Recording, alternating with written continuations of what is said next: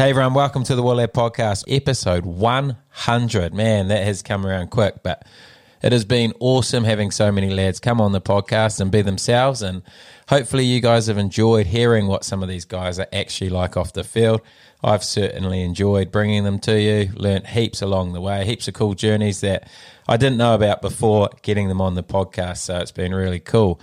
And if you enjoyed the podcast, then please do me a favor and share any of the podcasts that you have enjoyed or you do enjoy in the future.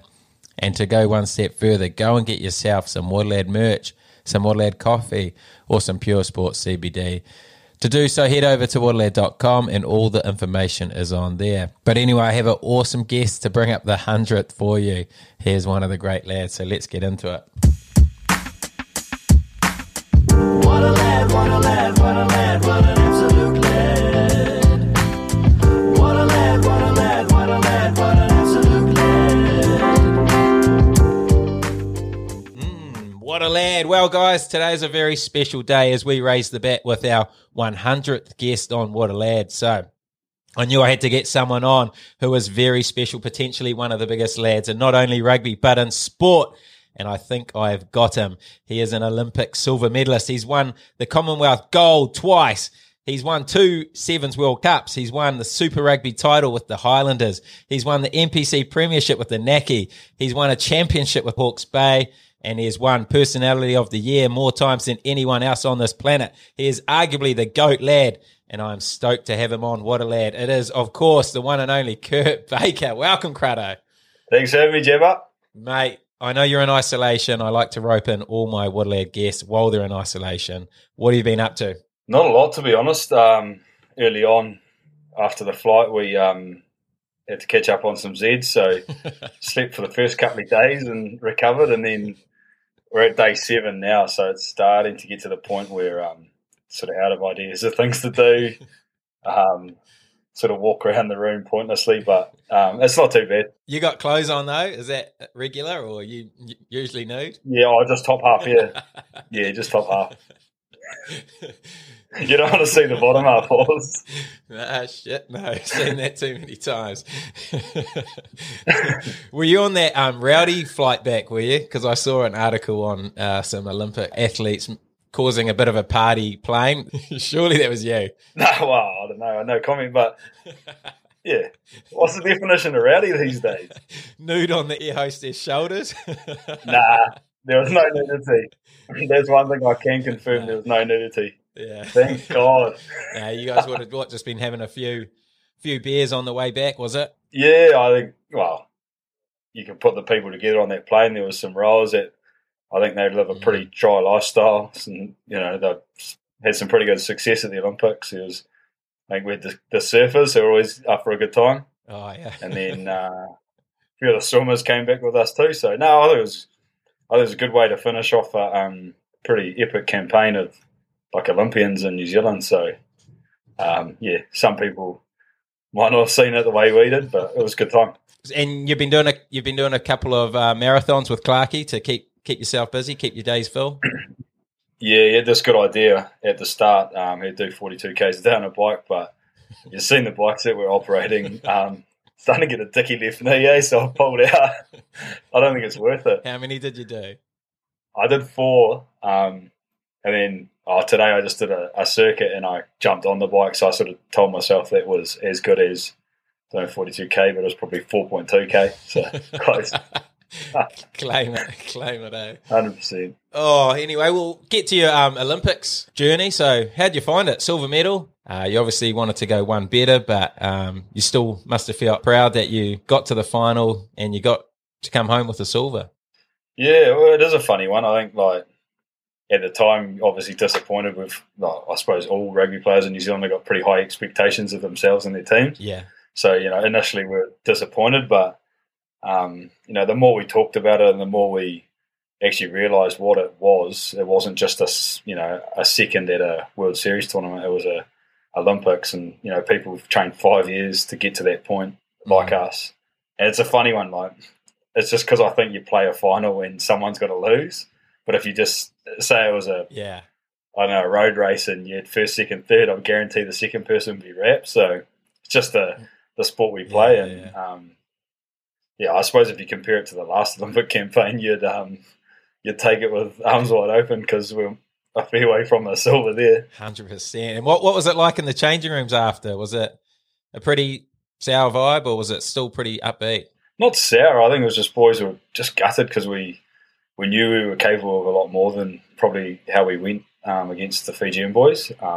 Yeah. And, a lot of outsiders looking in said, the Fijian boys played really well, and they actually did. But I think just because we've got such high expectations of ourselves, it was a bit of disappointment, if I was being honest. But Yeah. I suppose it's just rugby and sport in general. Like, someone's got to lose and someone's going to be pissed off about it. So Yeah, you must have been itching to get on. I mean, there was a moment there I was waiting for the Cruddo number to come on and bring the boys home, but didn't get as many minutes as you probably would have hoped. No, I didn't. And, I suppose that, again, is sport because other tournaments I've had plenty of minutes. So I suppose that tournament just wasn't mine. But we always talked about we had a real strong 12, which we think a lot of the other teams didn't. So yeah, if I was a part of that 12 and I could, make a difference to our team, then, it was worth it.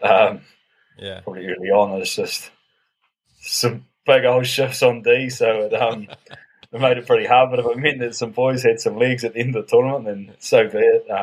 yeah. We're a pretty good bunch of boys around, what's best for the crew. And, I feel like we've genuinely got a bloody strong squad. So you can suck it up when you've got decent players around you. And your build up into the tournament wasn't exactly smooth, was it? You went into the tournament with a little bit of a niggle. Do you want to talk about that? Yeah, I had a few hiccups. Real early on in the year, the Achilles were playing up, so I was sort of off feet for quite a while. Yeah. Came back, was getting into it, and then pulled my calf about maybe 6 weeks out from us leaving for the Olympics. So the road got a bit bumpier, and then so I'm off feet again. So I didn't spend a lot of time on the field prior to leaving, and then we obviously went to Townsville for the Oceania tournament, and that didn't pan out so well either. The last training before the captain's run, I rolled my ankle and tore the ligaments on the outside of my ankle. So that was obviously 2 days out from the tournament starting, so it made life pretty tough. But a few painkillers and got a lump of ice for 2 days, and I battled out there for the last game against the Fijians. So probably not the easiest game to roll out with a dicky ankle, chasing quick Fijian dudes around. But it was enough to get me a spot at the Olympics, and yeah. How did it feel in that? How did it feel running around? Awful, real awful. Did it? Straight lines, just straight lines. Anyone step me, or the first play, we ran a move and made a break, and I thought, shit, there's no way I'm stepping anyone, so I just went straight at the guy. But I was just probably lucky. Play sort of went the way I needed it to with a sore ankle to nurse it for a few more weeks. And did you think that was going to cost you a spot in the Olympics, or did you always have hopes that you were going to be all right? No, when I did it, I thought that was me done. Oh, yeah. I remember lying there, I was set foot up on the post, and Deb Robinson, the old All Blacks doc, was our doc. She came over, and I was like, it's roaring at me. Like, it didn't feel that good. But I just spent 2 nights in the game ready, and lucky enough at, a few painkillers, and so it was enough to get me through. It was one of those ones that was like a probably 3-week injury, and I had 3 days. So if I could just get through that patch, it would be a lot better in sort of 3 weeks. So that's what it is. Did you notice it at the Olympics? Yeah, I was reasonably stiff, but I'd never use it as an excuse. Like, it was good enough. Yeah, good enough for you. And how did you keep your fitness up? Like you said, you were off your feet for a real long period of time leading up to the Olympics, one of the biggest sporting events, I guess, you can have in a sport where you need to be really, really fit. How did you manage that? I've been like my whole career, I've sort of had like injuries along the way that have stopped me for a period of time. So I've sort of learned over time to, I suppose, get used to off-feet options, whether it be a watt bike, swimming.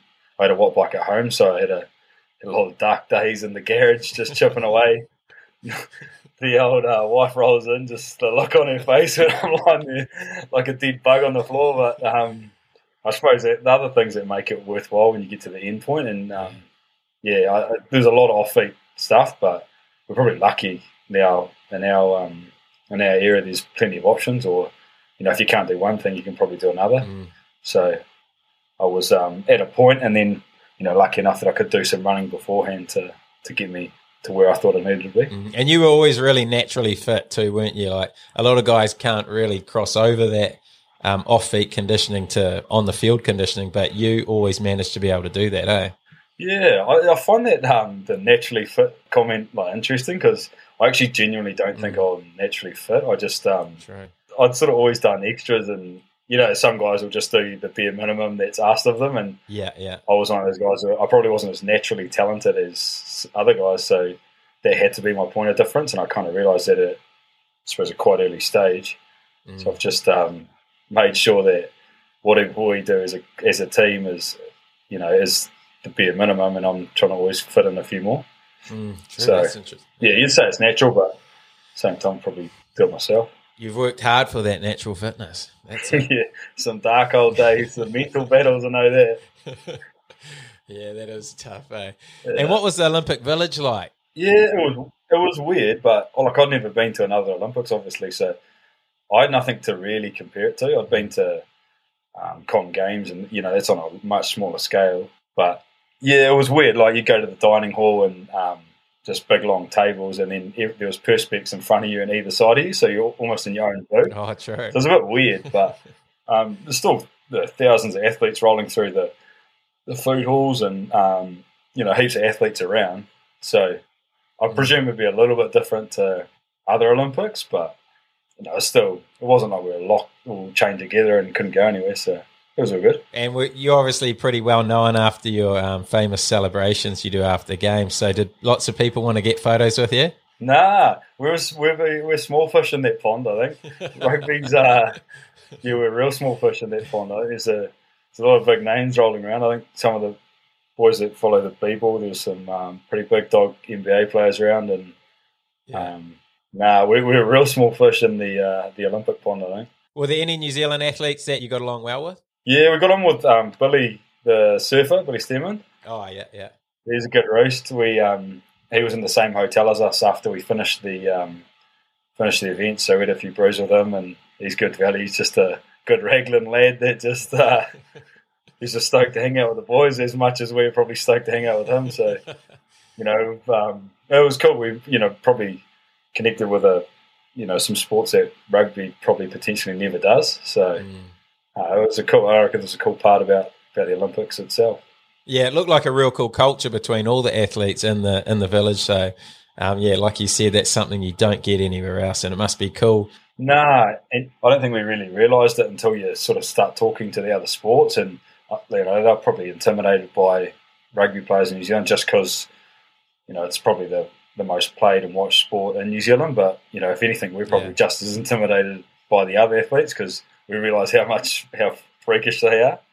So once they had a few drinks, or we got to know each other as a wider team, it was actually really cool. Like, when new athletes would come, or athletes that had won medals would come back, and we'd do huckers and welcome them back. It was actually it was real cool. It was probably something I'll look back on and be one of the coolest things I've been a part of. That's awesome. And how many huckers did you get through? You would have been right into it. Well, what's the definition of being in the hucker? I was standing there, but I was deep. I was real deep. The curly one was actually the New Zealand team hucker, so I didn't know it to start with. And the first time we did it, we had about 20 minutes to learn it, so I didn't know any of the words.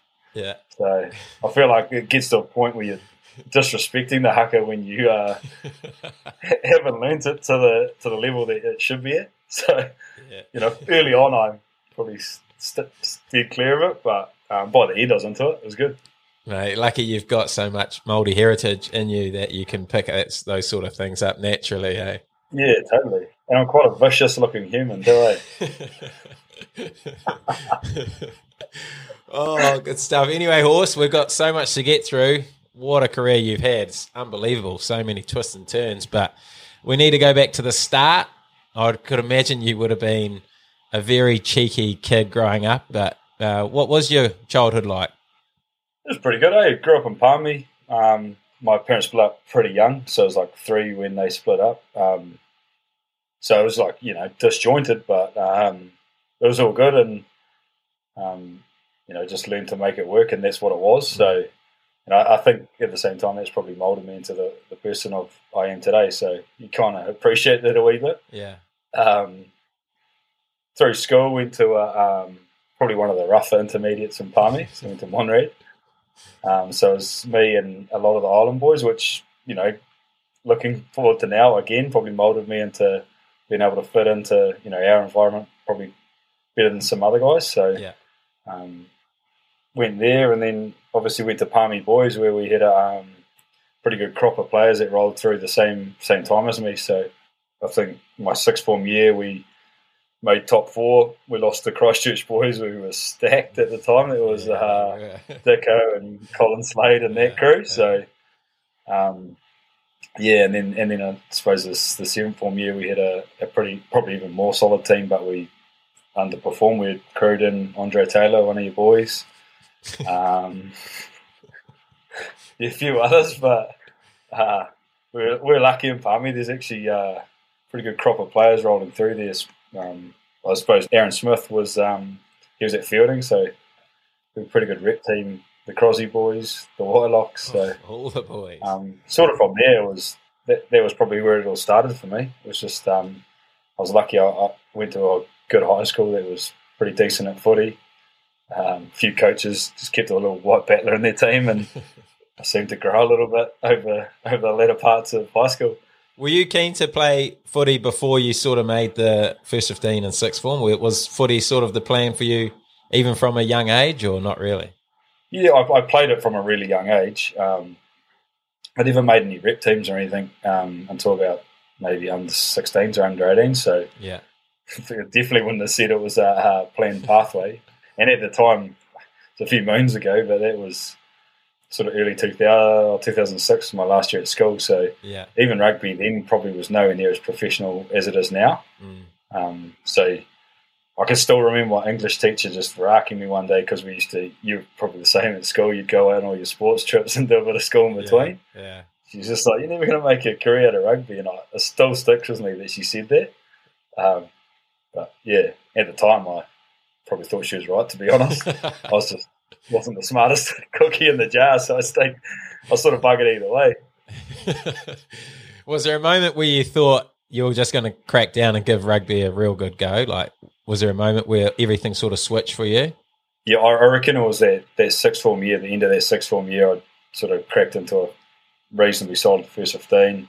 I suppose like man or two started sniffing around when you're seventh form, so like academies and that, which back then was a big deal to me, but it was not financially beneficial or anything. But once they start sniffing around, you're like, shit, maybe I half decent at this, and might be an opportunity to make a career out of it. But I suppose I didn't really know what I was going to do after school, so I just sort of rolled with the punches, worked for my old man as a sparky.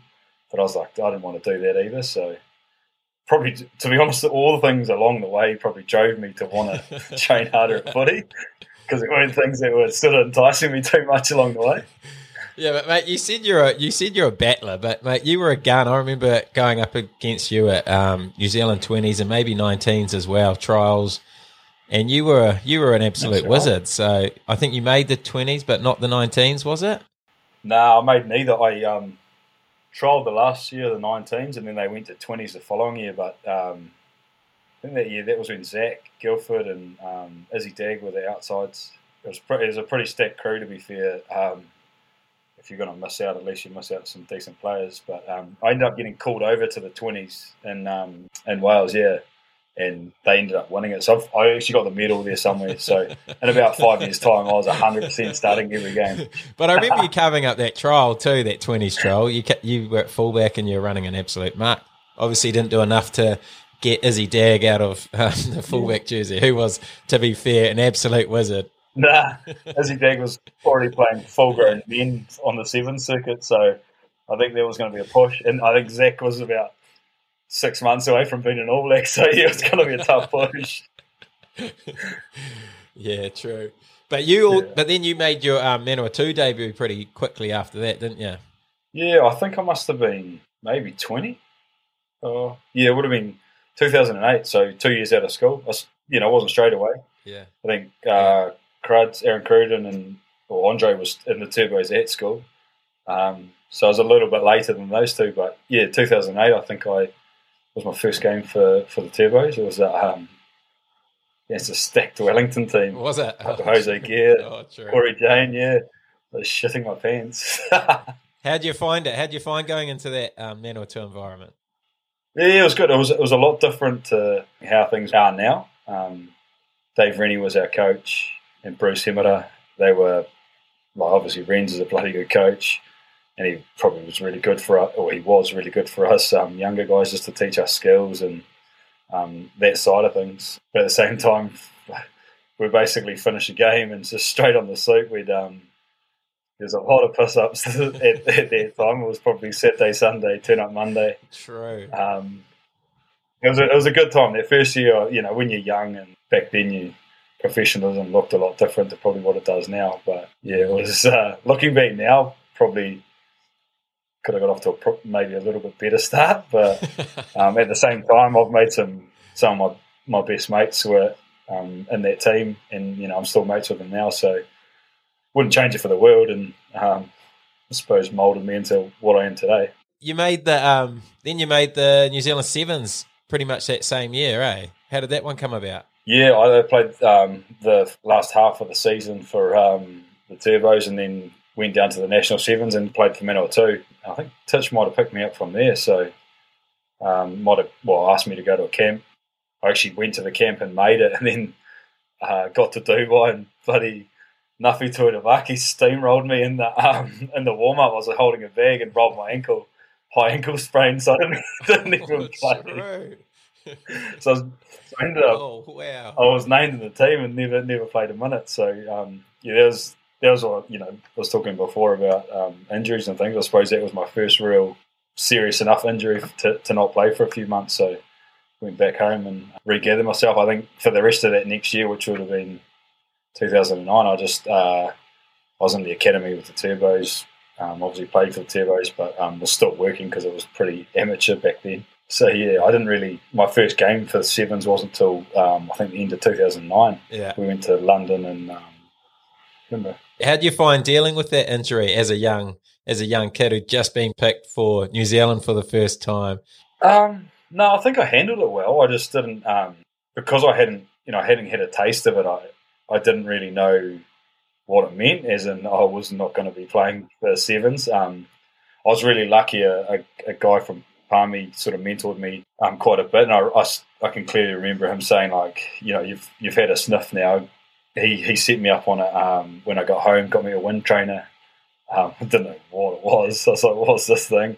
And he just sort of made me smash out bikes on a regular basis. And looking back, things like that probably kept me in good enough nick to operate as a rugby player when I came right again. Because at that age in Palmy, all my mates were at uni. There was a lot of good soup ups and things that, if I'd gone the other way, I could have just got spat out the back. So, I was probably lucky that I had people to direct me in the right way that probably knew better than me at the time.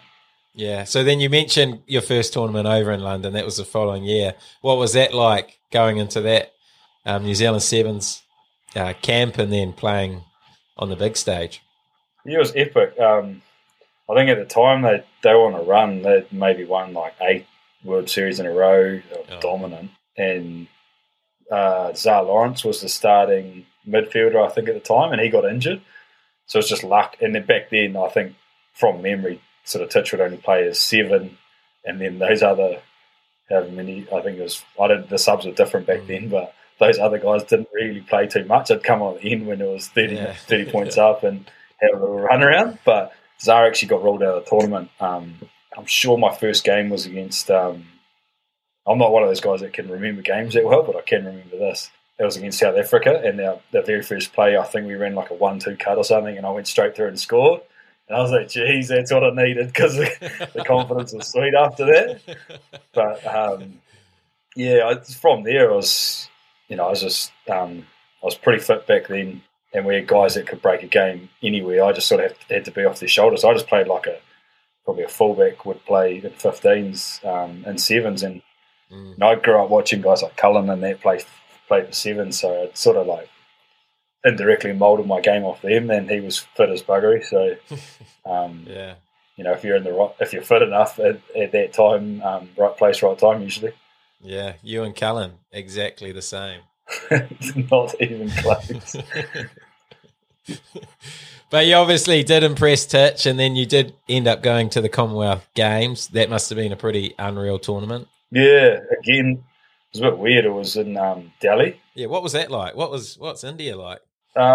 We didn't see much of it, to be fair, because at the time there was there's everything going on. Like, I think they hadn't even finished the village, so we got there and there was like, the debacle. Like, I don't even think we potentially didn't even leave the Common Games village when we were there from memory. So, yeah, I suppose if growing up aspiring to be at the Commonwealth Games and you go there, it was a bit of a letdown. But at the same time, we, as a Sevens team, it was pretty epic. We obviously played Aussie in the final. I think they pulled back a few Aussie players at the time, a few sort of names that were biggish names at the time, and we rolled them. So we had a pretty epic team looking back as well, though. I think Bender came back. That was when Zach was in his prime. Jose Gear, so some pretty beastie animals to throw the ball to, which was good. And that final went right down to the wire too, eh? Was it a try on full time or something? Yeah, we might have been up, just up To on seal full it, time, yeah. and then we scored. Yeah, we scored on full time. And you gave the Aussies some spray, didn't you? Well, I didn't actually spray them. I just, as I was putting the ball down, just gave a wee stare, but there's a few photos floating around of that, which make it look worse than it was. Mate, that is one thing that you've done in your career, though. You've always been prone to a good spray of the referee or some players, eh? It's got you in trouble before. Yeah, I haven't got the best rep in that sense, but I always look back to I went and talked to the Blues about some PD stuff a few must have been a month before we left, and I said the first thing I said to him, I was like, look, me as a rugby player is a lot different to me as a person, so get that off your skin, and then we'll start from here. And you know, they all had a laugh because I think probably half of them had played me and got a serve. So it's a bit of a tough one. You'd say you're not proud of it, but I suppose it's just that's who I am as an athlete, and I'm paid to win games of rugby. So if it helps my team win and guys lose the guts over it, then sweet. Have you found that when people have met you that they feel like you are a different person to who you actually are? Yeah, 100%. I think a huge portion of people that just happen to know me as a rugby player think that I'm an absolute arsehole. And if I'm honest, I just say to them, I say to a lot of people, if you've met me in person and I'm still an arsehole, then sweet, call me an arsehole, but don't judge me based on how I play the game. I always look at guys like Dane Coles and I'm like, people that don't know Coles who probably think the same thing. Yeah, there's a lot of 100%, players similar. Yeah.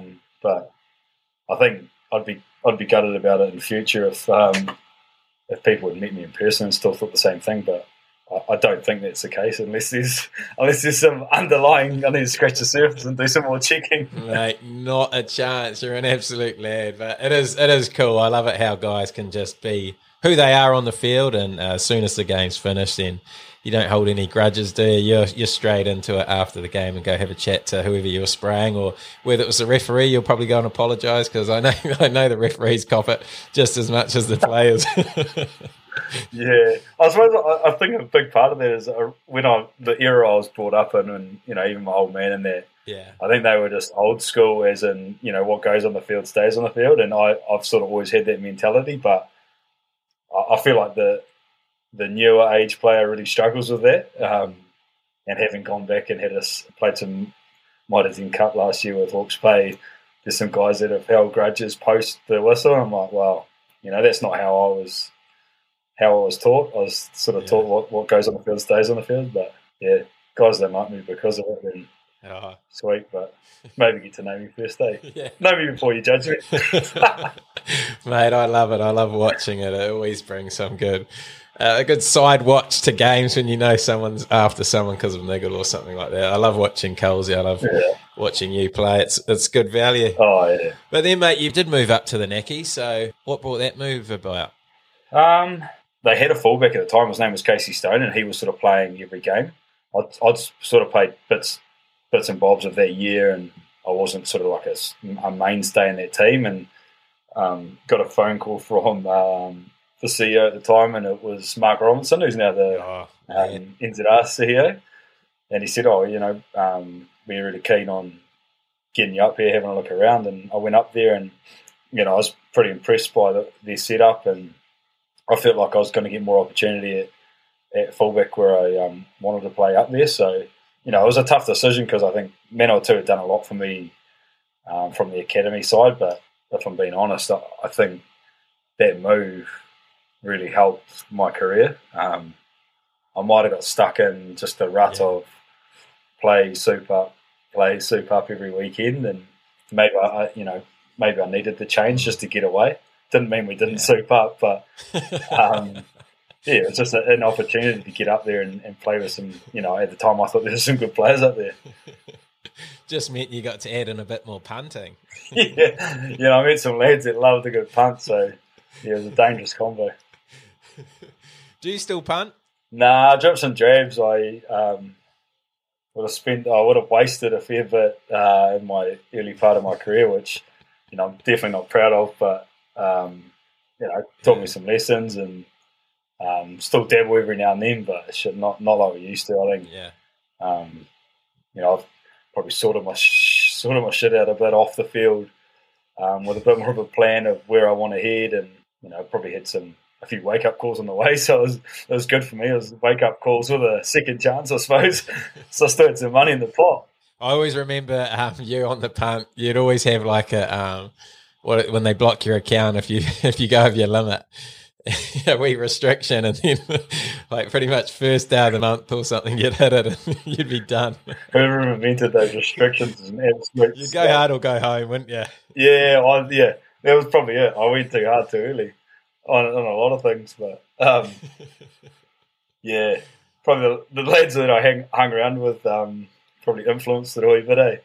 Yeah, they definitely do. We had a few good lads up there who absolutely loved it. But what other memories from your Taranaki time that stand out for you? You obviously had some good Shield success, won the Shield a few times. You won the Premiership. Yeah, some of my best times in rugby were up there. It was wicked there.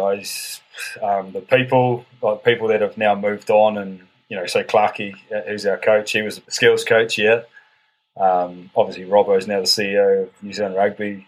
Nikita, who was our manager, she's now our PDM at Sevens. The players, you look at some of the players that have come out of there, or some of those boys that have gone overseas, or even like guys like Bodie and that. It was wicked, and Big Broady.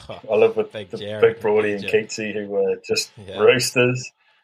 We just lived a different life. We lived out of the beach, and I suppose it helps when your team's successful. But we at the time we were pretty successful, and we became quite a dominant team. I think we might have played your mates from Tassie in that final, and one of the greats. Yeah, it was epic, and I still remember. I think we won the Shield, and then that defence with a packed house. It gives you goosebumps, that sort of stuff, and I feel like that's what rugby in New Zealand's about. Is provinces getting behind their team. So I suppose from a rugby performance perspective, we were going pretty well, and I was going pretty well. I was on the back of a pretty epic team, and then just winning stuff usually helps how you feel about things as well. So it was a cool 5 or 6 years I think I was there, but wouldn't change it for the world. Yeah, mate, you won Personality of the Year 5 or 6 times down there too. So, mate, you've got an absolute gift. Yeah, until you turned up.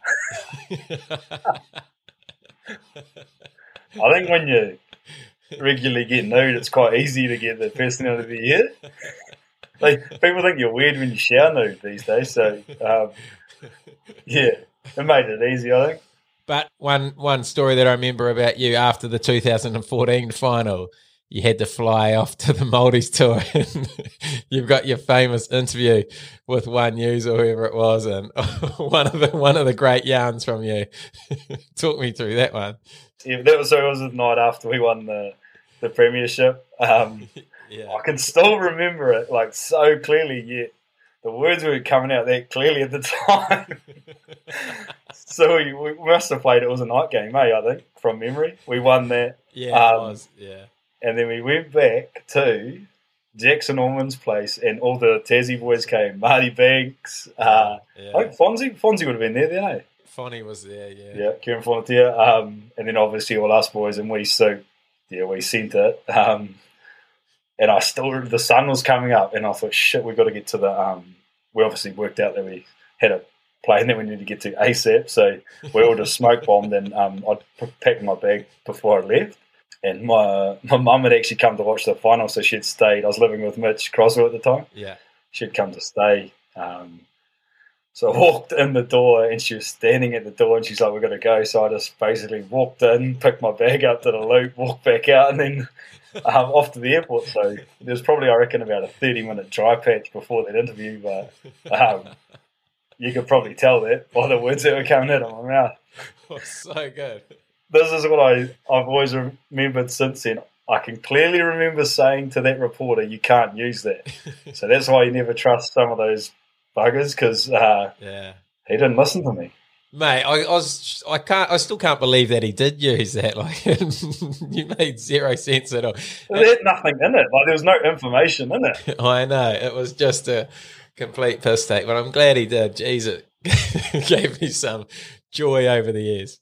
The worst bit was that was say like 8 o'clock in the morning or whatever time the flight was, and then we arrived at Māoris camp, and you sort of had like a couple of meetings because it was a Sunday or something, and they knew we'd obviously played the day before. Yeah. I was beached as, so I'd fallen asleep in the stretcher. Got to dinner at like, it must have been just before 6, and I was sitting there eating dinner, and then my phone just started roaring at me, like heaps of hits, and I was like, what is going on? Pulled my blower out, and the boys were just into me, and that video was on the chat at the time, and I just sunk. I was like, no. Everyone else thought it was hilarious, obviously, but I was already in a hole because I was hung to bits, and then that popped up. I was like, wow, can't come back from this.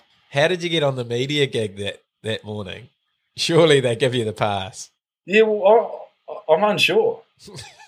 There's a few red flags there that I need to do some more research on, because to me it seems like a stitch-up. I was just sort of young and naive. I think I got sucked in, eh? Yeah, geez, I've always had so many questions about that video, but it's good to get some insight into it. It still pops up on our chat here every couple of months. Boys think it's hilarious, and I'm just want that thing to disappear. I think it might have been you that resurfaced it too, you dirtbag. Oh, I love it. But you mentioned your Maldives tour, and something that you obviously made a few times. So how do you find it in that environment? You've got proud Māori heritage in there? Yeah. I think, like, if I'm being brutally honest, prior to making the Maldives, I didn't really understand my Māori side very well. And then I knew I obviously had Māori in me because my grandparents and things. But after sitting down with my nana at the time, and like she was going through the family tree and that, and then actually understanding where I was from and all that, I think it was a pretty cool part of my life. Even post-COVID, my wife and I, we drove up to my marae and that. So it's things that I probably would have never done had I not made the Māoris. And obviously I don't look that Māori, if that's that's what people will say. But I know for a fact that I've got a fair bit of Māori heritage in me. It's just I'm bloody glad I sort of researched it a bit more and got to understand it, because it's a big part of, I suppose, my family side before me, which is important to me. Yeah, and you obviously made it a few times. So any tours or games that really stand out for you in the Maldives jersey? Probably the only one that really, we played some interesting opposition. I think one year we went to the UK and played Harlequins, and not even sure if there was an actual international, but the one of the last ones I went to, we went to Japan, and I think we smoked them the first one, and then the second game they almost beat us, and we beat them right on full time, which was was pretty cool. And looking back, they're a reasonably good team now, and I think that was the start of their rise. So probably looking back, that would be the one. Good times. And then you went down to the Highlanders. So how was it down there? Obviously, had a few Highlander guys on the podcast already. It always seems like a real tight group of guys who love getting on the sauce. Yeah. And a few good yarns. How did you find it down there? Well, yeah, it was good. From a rugby sense, probably not so much because I didn't play a lot. I was there for 4 years, and I think I might have played 13 odd games with them.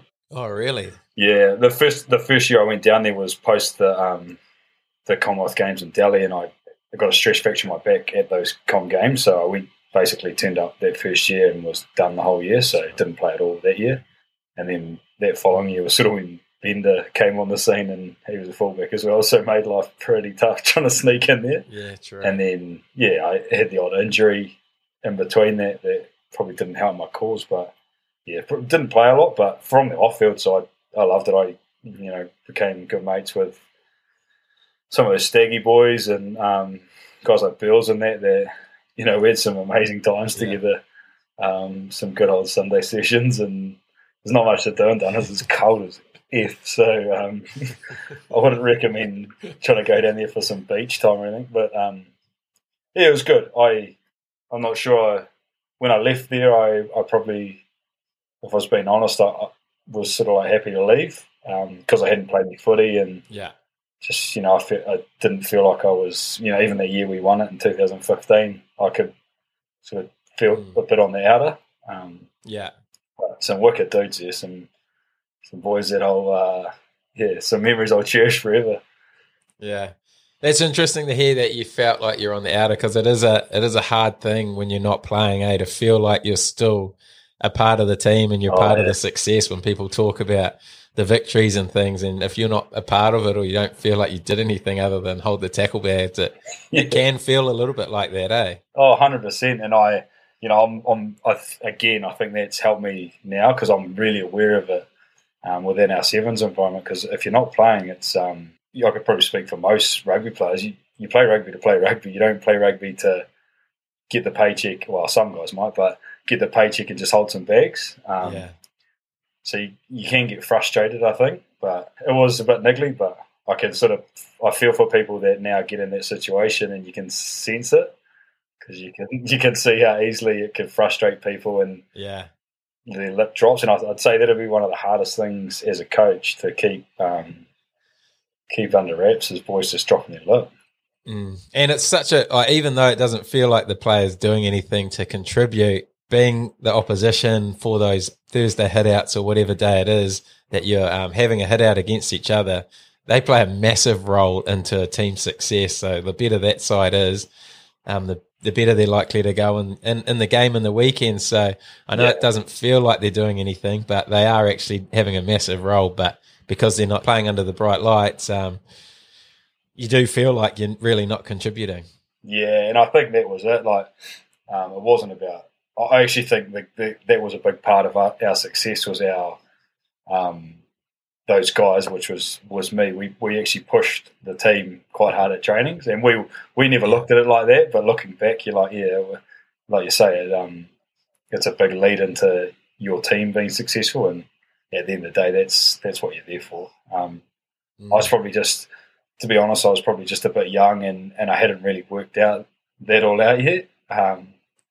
But yeah, it's a good lesson, I think. So where was the next move for you after Highlanders?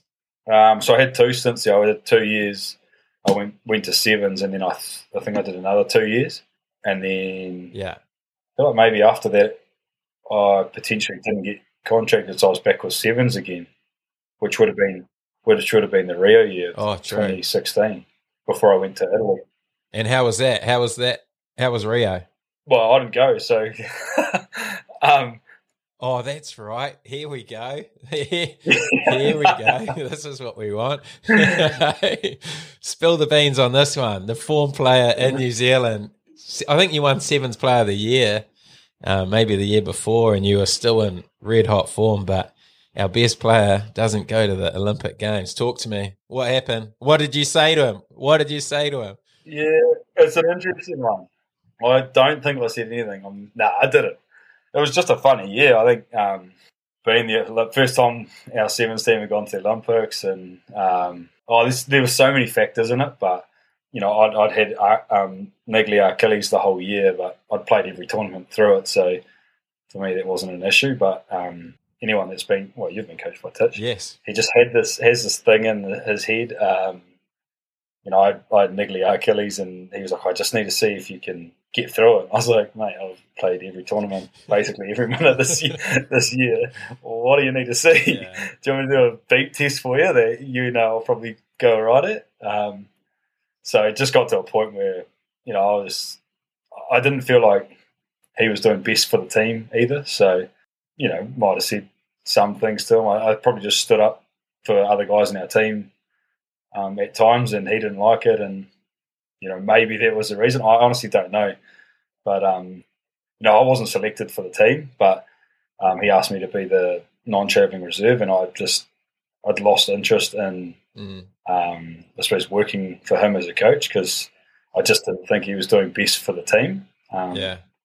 And, people can take it how they want. I still have respect for Titch as a person, for what he's done for sevens in New Zealand. I just think maybe he missed the boat a wee bit in the latter parts of his coaching. But yeah, I suppose I was a sacrificial lamb of that year, and it sort of panned out that the boys didn't go so well at Rio. But I don't think me not being there didn't have anything really to do with that. It was just probably there's a lot of other factors in that year that led to it being how it is. And at the same time, I think it's moulded our team that we've got now into being a lot better and creating better men, which is, at the end of the day, I'm pretty happy about. Were you surprised to see them struggle at the Olympics, or did you feel like the environment and the culture wasn't quite right to be going to an Olympics?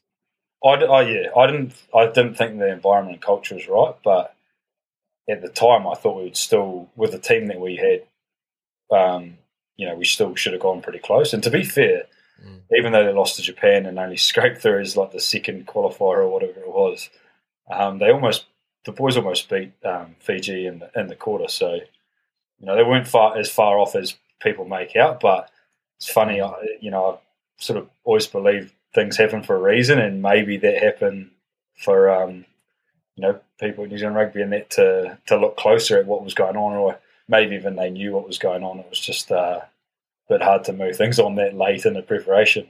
Yeah. And he'd called in guys like Sonny Bill and all sorts of big names, eh? So what were they like coming into the sevens environment? Yeah, they were good. It was Augie Pulu, Sonny, Liam Messam.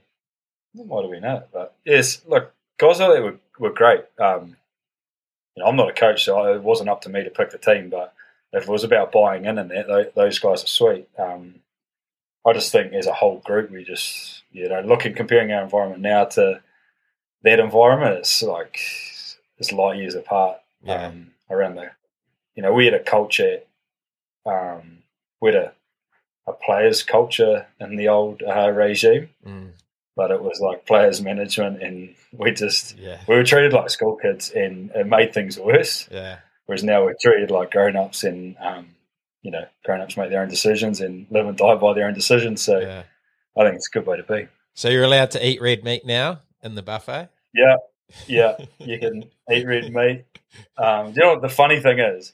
We're now allowed to do everything, and we do less of it. So it's the same old adage. If you tell someone not to do something, they want to do it, and then when they can do it, they're like, oh, this isn't fun anymore. We'll go look for something else to do. So we've almost gone the other way. Can you train with a hat on? Clarkey mentioned it the other day, reminded me of it, but can you train with a hat now? I don't know. Could you not? You always used to wear a hat at training, so you would have been stuffed. I was stuffed. Yeah, I haven't had any rules of not being able to wear a hat. So yeah, surely, eh? No, we're definitely allowed to now. Sun protection. Yeah, you need to, eh? Some of the places you're playing are like 40 degrees. Nothing worse than a red neck. Oh, wow. Geez, that's some good insight. And then after that, you moved to Zabri, or when did the Zabri move come about? Yeah, I'd actually already signed to go to Zebra early on in that year before Rio. So I was sort of like, plan was go to Rio and then head overseas to Zebra. But some people looked at it like I was leaving because of that, but I'd already planned to go way before that. So it actually worked out good because had I not had something, I don't know what I would have done because it would have ended pretty abruptly, I'd say. So, yeah, I ended up going to the Zebra pretty much straight after that, which was another interesting sort of yarn. Yeah, go on. I'd signed a 2-year deal, and basically they stopped paying us after about maybe 8 or 9 months. I think you've been to Italy, eh? I played at Ironi, which was the same team until they changed their name. It was a similar situation. Yeah. Yes, yeah.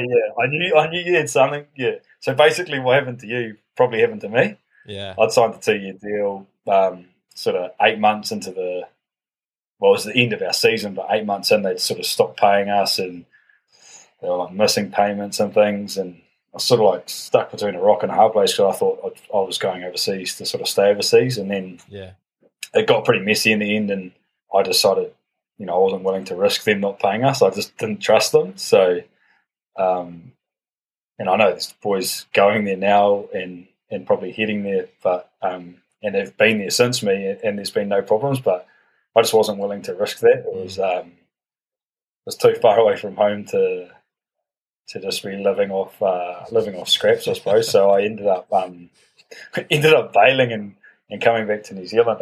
And that was when I signed to come back and play for Manawatu. But it got pretty messy in the end. Zebra wouldn't pay me, and they also wouldn't sign my release. And I don't know if it works, but like if you come back to New Zealand, you basically have to sign a transfer to play back in New Zealand, and Zebra refused to sign my transfer. So I was basically back in New Zealand. They weren't paying me.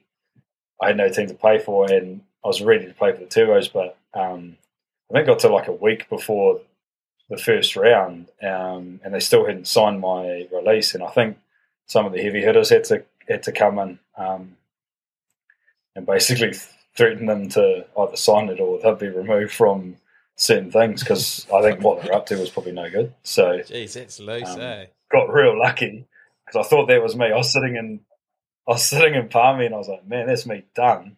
Yeah, I've got a team to play for, but I'm not actually allowed to play for them because legally I can't. So, and at that time, like when I came back to New Zealand, that was when I had first spoken to Clarkey. He was coming back to take the Sevens job. Yeah. So I basically signed with Manawatu and Sevens coming back, but I couldn't play for either of them, and I had to play for Manawatu to be able to play for Sevens. Yeah, I had no ability to play because the piece of paper didn't say I could, crazy, and they wouldn't sign it. So, how long were you over there for playing without getting paid? I'd played the whole season, so we'd finished the Pro 14, and I think it was like Heineken Cup then. Yeah. So it might have been like 8 months, and I was there on a 2-year deal. So I was sort of like, I was niggly, especially when you get to that point in your career and you're like, you go there thinking, sweet, I've always been brought up with in New Zealand, you have a contract and that's that. Like, whereas clearly over there, it's different, eh? So did you get none of it, or just bits and bobs? No, they still. Well, I got paid up till that point, but I finished that year playing, and when I left, they'd already owed me, I think, maybe 2 months' pay, and there was 2 more to go for that year. Oh, yeah. So still waiting for that money to arrive. The pigeon's got to drop it all, I think. That could have covered the punting, eh? Oh, I don't know about that. It must have been a lot. Oh, true. So then, I remember. I sort of remember you being at a crossroads where you didn't have a contract, and then the Sevens Lifeline sort of came. So you were sort of looking for a Super Rugby gig, I'm guessing, and none came. So you went back to Sevens, and I'm not sure if you were you keen to do Sevens again, or did you want to stay in the 15s game? No, I was. So when I was over there, that was when I first spoke to Clark, when it was sort of unfolding. Yeah. He might have been at London Irish at the time. He was, yeah. I know. He left me to go coach you, get your gig. Right. Always looking after the boys. Yeah. So he was coming back. He must, he knew he'd had the job for Sevens, and I think it was just luck. My agent maybe his agent was with the same agency, and just happened in convo they said something. I was like, yeah, I feel like I've always wanted to play for teams that you're passionate about. Yeah. For some, for different reasons, but Sevens for me was a big part of who I am as a rugby player, and the thought of going back and having a sort of second sniff at it was, especially when I didn't think I ever would, was pretty exciting. And then, Clark gave me that opportunity, said he's going back. We're pretty keen to have you involved. We had some good convos, and I think he understood how much that team meant to me. So it wasn't, different coaches, different views, I suppose. And then you obviously hit the ground running. You're straight back into your old Sevens form, absolutely running amok. Yeah, it was good. Like our team as a whole, I think, started to hit their straps. That year that I was in Italy, I actually went over and watched them in France, and they were battling. They, I think they might have had Scooter Waldron as their coach. Sort of like he was in between, so he didn't really have clarity on what he was up to. So there's some guys in there that were just, I think, there just to say they were in the Sevens team. They maybe didn't care as much as other guys that I'd been involved in the past. So yeah, Crikey rounded up a crew of guys that were bloody passionate about a team, which I think is bloody important, and motivated to see it get back to where it used to be. So it's been a nice little uphill trot since then, which has been cool. Shit, yeah. And you obviously had some success, the Commonwealth Games, Sevens World Cup the same year, eh? Yeah. Gold Coast and San Fran, a couple of unreal tournaments from you boys. How did you find those ones? Yeah, it was epic. It was just like sort of like worked in sort of steps. We kept building, and on the way to building, we were winning stuff. And I suppose the World Cup was the final point of that building where everything sort of clicked. So yeah, we just we were lucky to win some big tournaments, and even post that, we leading into pre-COVID, we were humming. I think we'd won or made 5 of the 6 finals, and we were running pretty smoothly. So yeah, we were lucky. It went in the direction that we all hoped it would, but there's a lot of hard work from a lot of people behind the scenes to make it get to that point.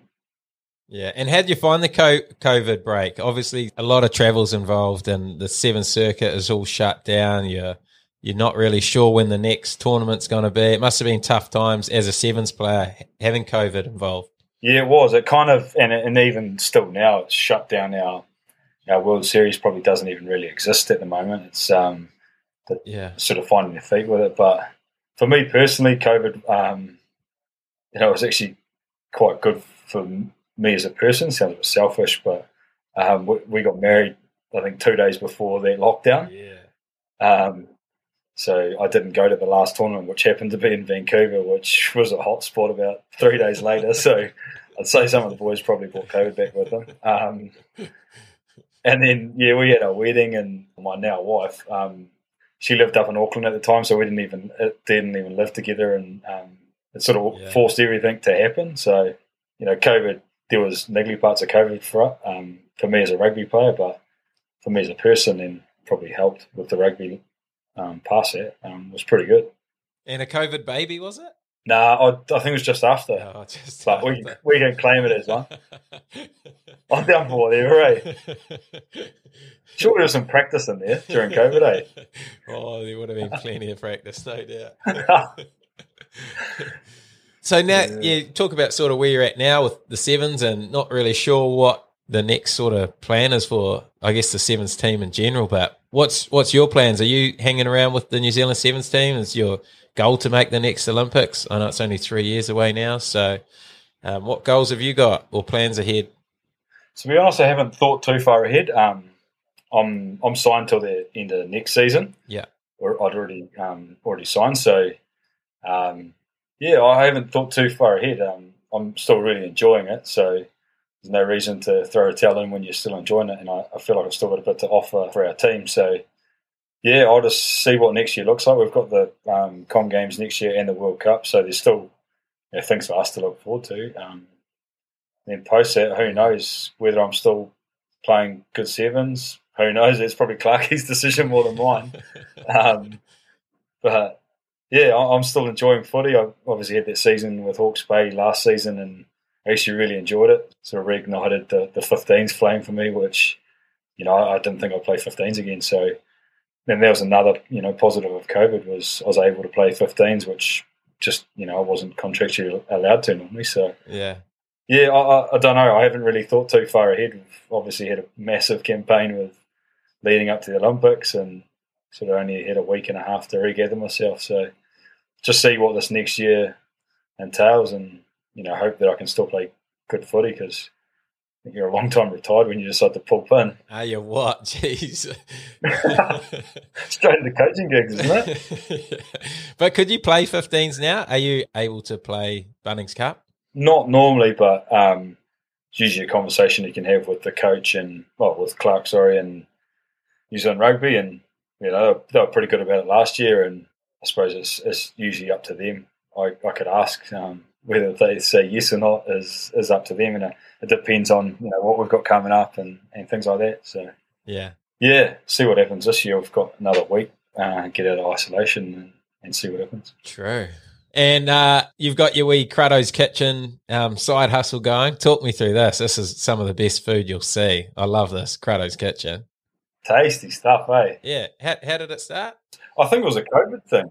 We were sitting in COVID, and I was like, man, because I've always enjoyed sort of cooking, and if I see something, we've always gone eating out and things like that. So you see good food, you Google a recipe and give it a hone. Yeah. And then I was like, wow, being a footy guy, I was like, well, there's probably some younger guys that battle to cook, so why not I'll just make a page and chuck some sort of semi-basic recipes. There's some tough ones there too, but just good basic Kiwi food. And I was like, well, I'll just see how it goes, and got a bit of traction. And it was more for myself, because I used to Google a recipe and then I'd lose it, or just lose it in all your tabs. I was like, why don't I just put a photo picture? So now if I need to make anything, I just go onto the Cruddo's Kitchen page and get the rest. It's basically my own recipe book, but other people can see it. Is it something you'd look to do after rugby? I don't know. I just Celebrity Master Chef? I don't know if I'd back myself just to say they give you an eggplant and some sauce. I don't know what I'd be doing with it. So bad choice of plant, but I don't know. Be a great dish. Yeah. I don't care how good you are. Some eggplant and meatballs, you reckon? But yeah, I wouldn't be too flashy at that side of it. But I enjoy cooking, and as long as I keep finding new things to cook, I'll probably keep putting it up there. What about a wee cafe or a wee restaurant for you? I always thought it'd be cool to do a cafe, but the chat is it's bloody hard work, and you got to really work for your cash. So pass. That sounded wrong. Working for your cash. Changing the recipes every day, I feel like that would stress me out. I'd rather just cook what I feel like when I want. Yeah. Yeah, there's easier ways to make money with you, eh? Modelling, there we go. How have you found that? You're obviously a dad bod. Man of jockey these days. Like you're the Dan Carter of New Zealand rugby. They're obviously looking for a different prototype, I think, with me. You're quite shredded now, though, eh? Like, the old you was a bit sloppy, but you're shredding. That's what soup does to you. You have too many soups, you can really let yourself go. Yeah, they're definitely looking for a different setup. How do you find it, though? How do you find it in front of the camera, walking the catwalk? Are you comfortable, or is it pretty awkward? No shit, no. It's bloody intimidating. I've said to a few people, I reckon it's scarier than any game of rugby I've ever played. Is it? Yeah. Standing, waiting to go out on the catwalk, you get the wobbly knees. It's pretty intimidating. Yeah. You're in your undies, like, you're looking at my setup, like, you haven't got much to hide. Well, you'd be so much more comfortable doing it nude, though. Nah, see, around the right people. That's the thing. I'm all good around, the boys and that. It's funny, but tough sell. We're like people that actually expect you to look half decent, and you don't. So, who's actually looking at these? Watching you on walk this catwalk? Well, they usually do it at Fashion Week, so it's all I don't know, people a lot higher than me in the fashion world. I don't know. I'm unsure.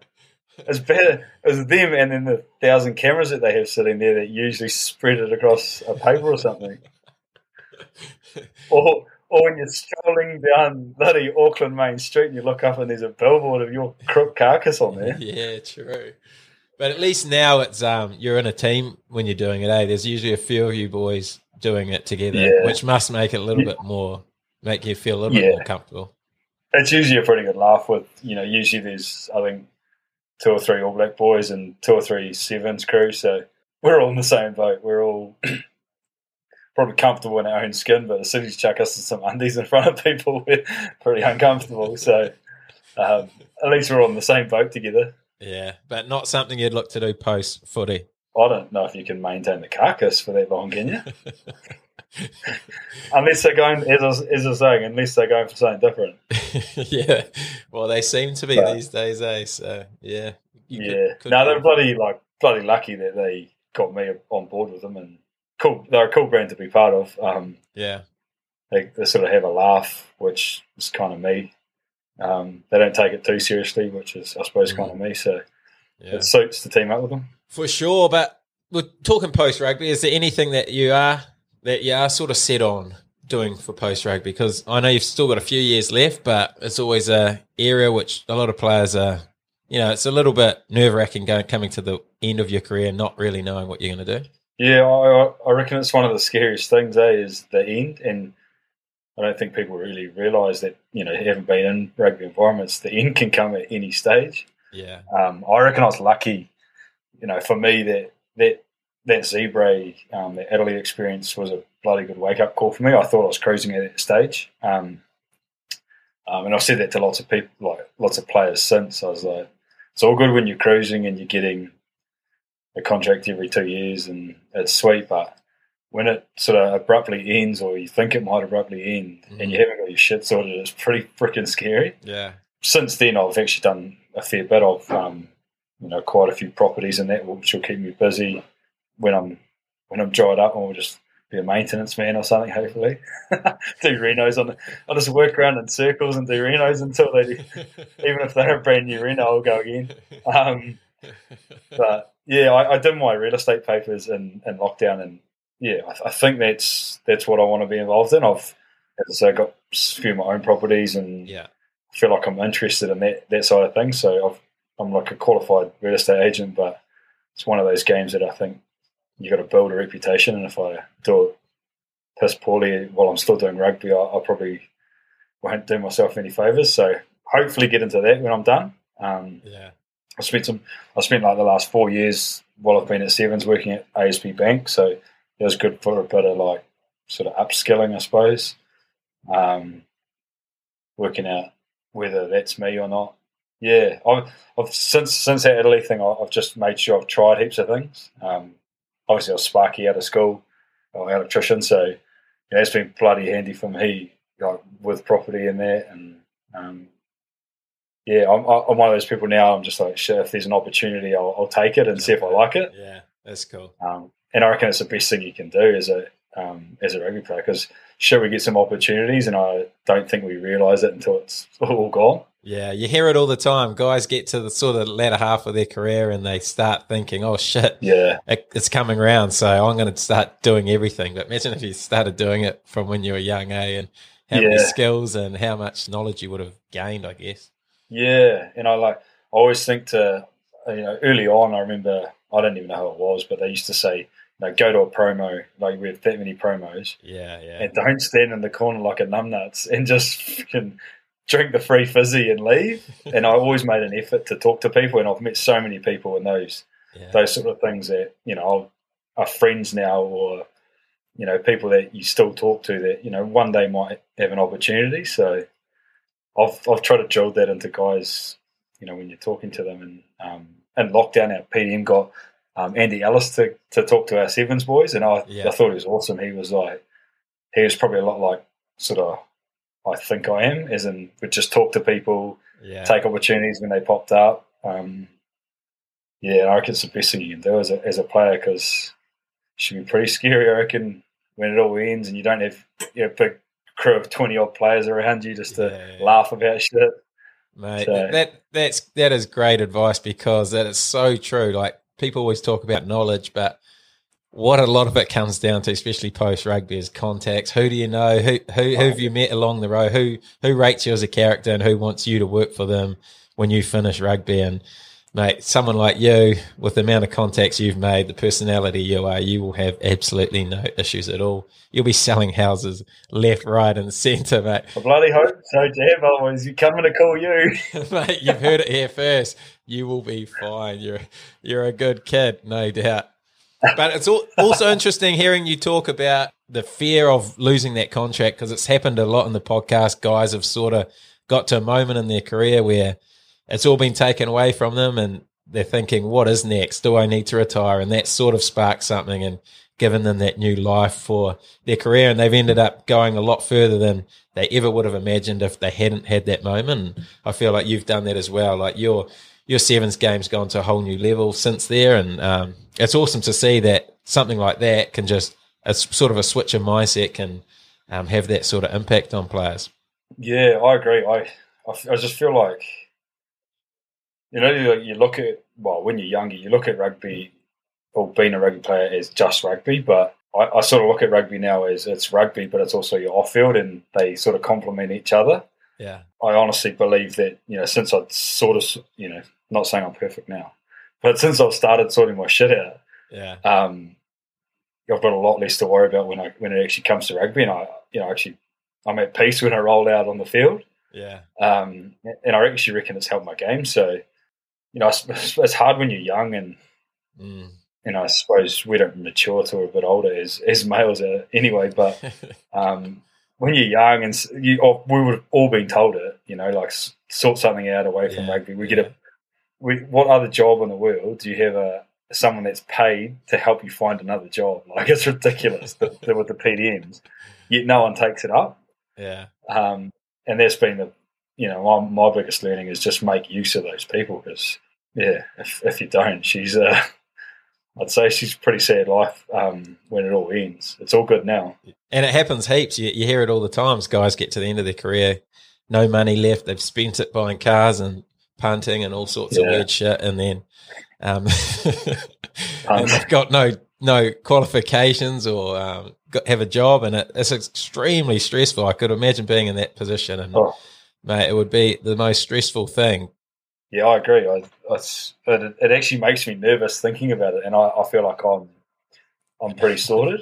Don't get me wrong, I'm going to need a job. I'm going to need a real good job, but I've got a roof to live under. Like, I've bought a house when I was first left school, and it's just chipped away my whole career. So things like that. At least now I know. I sort of set goals real early on, but didn't actually think they were achievable. Like, one of the goals was, all I wanted was a freehold home, because my theory was, at least if I get cut from rugby and I've got a house to live in, that's all that matters. Like, I've just got to find enough money then to pay my power bill and stuff. So, I sort of had that goal in my head, and now obviously goals move as you tick them off. But now it's 10 freehold houses. Yeah, it's a penthouse.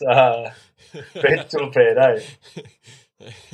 But it's scary, but at the same time, I reckon if you sort it, it makes life way better. Yeah, and like I've got a wife and a wee girl now, so you've got people that depend on you, and as you get older, you get more people that depend on you. So it's nice to be able to make sure that you can help fend for your family as well. Mate, that is awesome. Love that chat.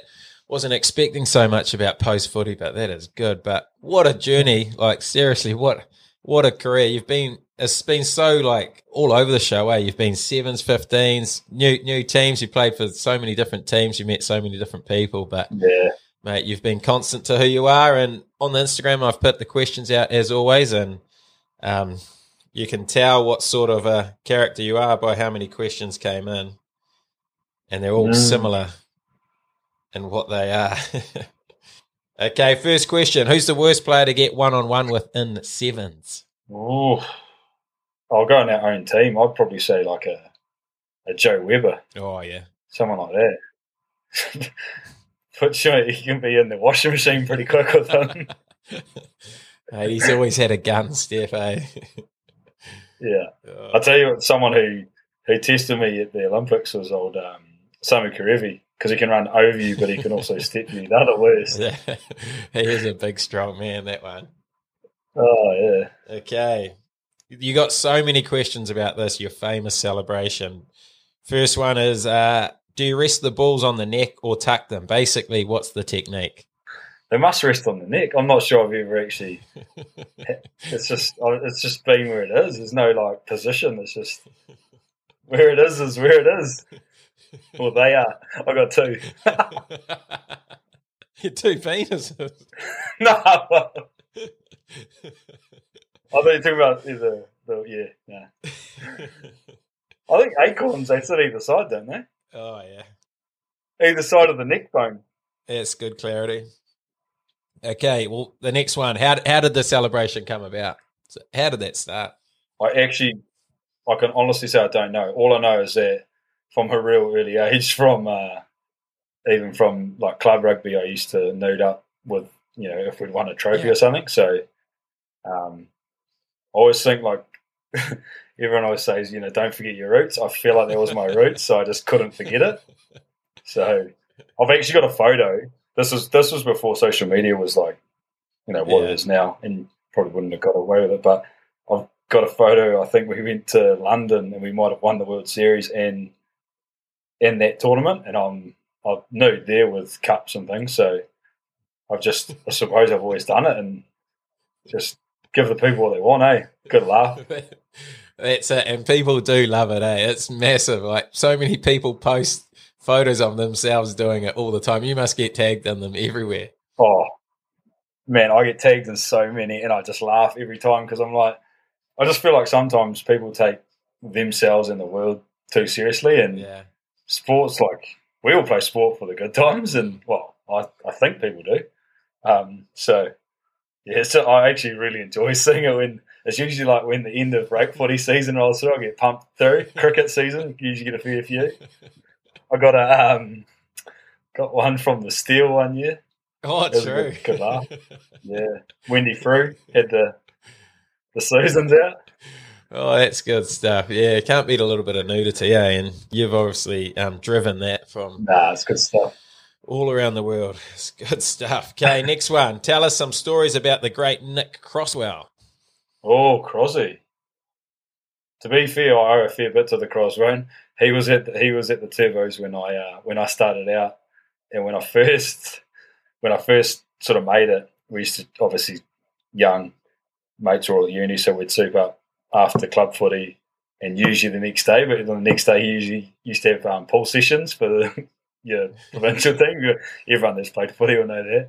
And I used to, every Sunday, I'd turn up either hungover or still steamed. And I was just living with my mates at the time because it was just a good time. And he's like, oh, just come live with me. So I ended up moved in with him and some other older Turbos boys. And, they went square. We sent it a fair few times, but he probably just pushed me more to the way I needed to. And he was one of my best men at my wedding. So he got a lot of time for the Cross. Oh, how good is that?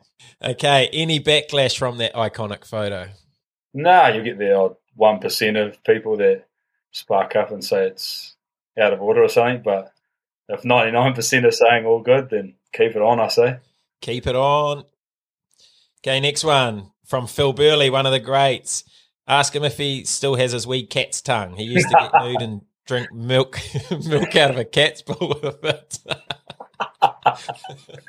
Nah, it's not a part of the furniture anymore. Did it get removed? Yeah. Oh, good stuff. Okay. Favorite all-time punt to wind home? Oof. Oh, you would have some absolute beauties. Oh, yeah. I got one. Very elegant. It's my favourite. I've wound that home a few times lately. Yeah. Cox Plate, reckon Storm's home. What, this year or last year? Oh, yeah, they won the Caulfield Cup last year. We went to the Hawke's Bay races. Yeah. Full day on the soup after playing a Ranfurly Shield game the day before. And obviously, because Aussie races are a bit delayed, we had a full day at Hawke's Bay, went all right, and then loaded up on Very Elegant. She came home in the Caulfield Cup. Shit, it was good stuff. Oh, they're the ones. I knew there'd be something in there. Yeah. Treated myself to some... Well, we actually went out for Thai afterwards just to celebrate a big win. And that's how you became freehold. Yeah. Goal accomplished. It was one of... Yeah, we were either in or out. It was either freehold or remortgage.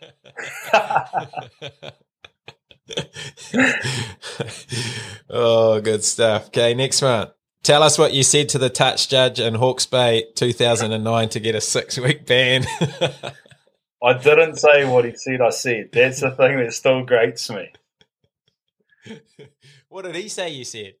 I think it was quite bad. I think he said to the point where I was like... It was along the lines of like I wanted to kill him or something. And I was like, I didn't say that. But it basically became my word against his word, and I was on a hiding to nothing. I was 18. If you saw my haircut at the time, I was a disgraceful human. So I wasn't going to win that argument. I definitely, would have said some swear words, but I'm not actually sure. Can't remember. No, that's buried, I think, hopefully. I learned my lesson, sort of. Oh, good stuff. Okay. Clarkie's got one. What did he have on the flight home, and could he show you from a rowing coach? The washing actually just came back, so I could. It's a little bit fresh. What was it? It's a rowing suit. Oh, yeah. So having the reputation that I do, the boys were trying to get me nude on the plane, and I was like, wow, that's not going to work because I'm not that keen on getting arrested off a plane. So I got a rowing suit and I got changed into that, and I was just, we'll leave it at that. I've got a rowing suit. Oh, that's good stuff. It must have been some plane trip. Love that. Oh, I'll just bury that. Okay, next one. Whose neck has been the comfiest place to put your trouser snake on? I don't know if you call it a snake. It's more like a slug. Go with... Who was the first? Trail, was it? Trail Joss. Yeah, big Trey. Good Tasman neck. Yeah, big Tassie neck. Yeah, he was the first. I had no issues. He might have had a rash, but I had no issues. Okay. Who'd be one teammate you'd want your custom celebration on your shoulders? Oh. I was going to say big Sammy Dixon. Oh, be right round the neck, wouldn't it? Yeah, I'd have a necklace, but it'd just be good for the lulz. You'll go Sam Dixon. Just to give the people what they want. Yeah, that's what they want, no doubt. Okay, next one. What's the backstory to your 2 thumbs up? There was no real... the first time I did it was just in Wellington, because one of the boys at Antonio Kirikiri, he wasn't playing, and he said, if you get a dot, look up and just give me 2 thumbs up, and he was up at the Cape Tin. So I did it, and it was a bit of a, just did it just because he said to do it, and then sort of crowd got him behind it. I was like, I might as well just keep it on. Love it. And then just kept it on, and gets people into the game, so it's usually a good sign. If there's some thumbs up, then I'm scoring some tries, which is usually good. Hasn't been in a while, though. Dry patch. Okay, last one. What's the best piece of advice you've ever received? You've sprinkled lots of good ones throughout this episode. Oh. Looking forward to this. Best piece of I know you do a bit of talking to the youth these days around advice and sharing your wisdom, so this could be good. That's a great question. I'd go the first one would be just don't take things for granted, as in from a rugby sense, don't take what you have for granted. And I suppose it probably goes in life anyway. Sometimes you think you've just got it sweet, and then you do something to make it disappear, or it just disappears. So just don't take it for granted, because from a rugby sense, you're pretty bloody lucky to have what we have, and do what we do and get paid to do it. So I think the day you take things for granted like that, you're done. Wow, that is good. You can't have another one, can you? That was so good. Go again. Nah, Oh, go nah, I again. don't even know what the other one Go was. again. No, go again. Go again. No, we'll leave it at that. Mate, don't take things for granted. Oh, nah, here's another one. Here we go. Yeah. Like, because I obviously haven't always been perfect in, throughout my career. I've, made errors and not talking rugby, but, say the touch judge thing. Yeah. But I reckon the one thing you can do is if you stuff up, just admit it and be better for it. Because if you try to run from it, she's a long road to your running. So usually, if you do make, no one's perfect, and like I'd say, look at me as an example of anyone that knows me. We've just done some dumb shit and still here, but I suppose you just got to front it.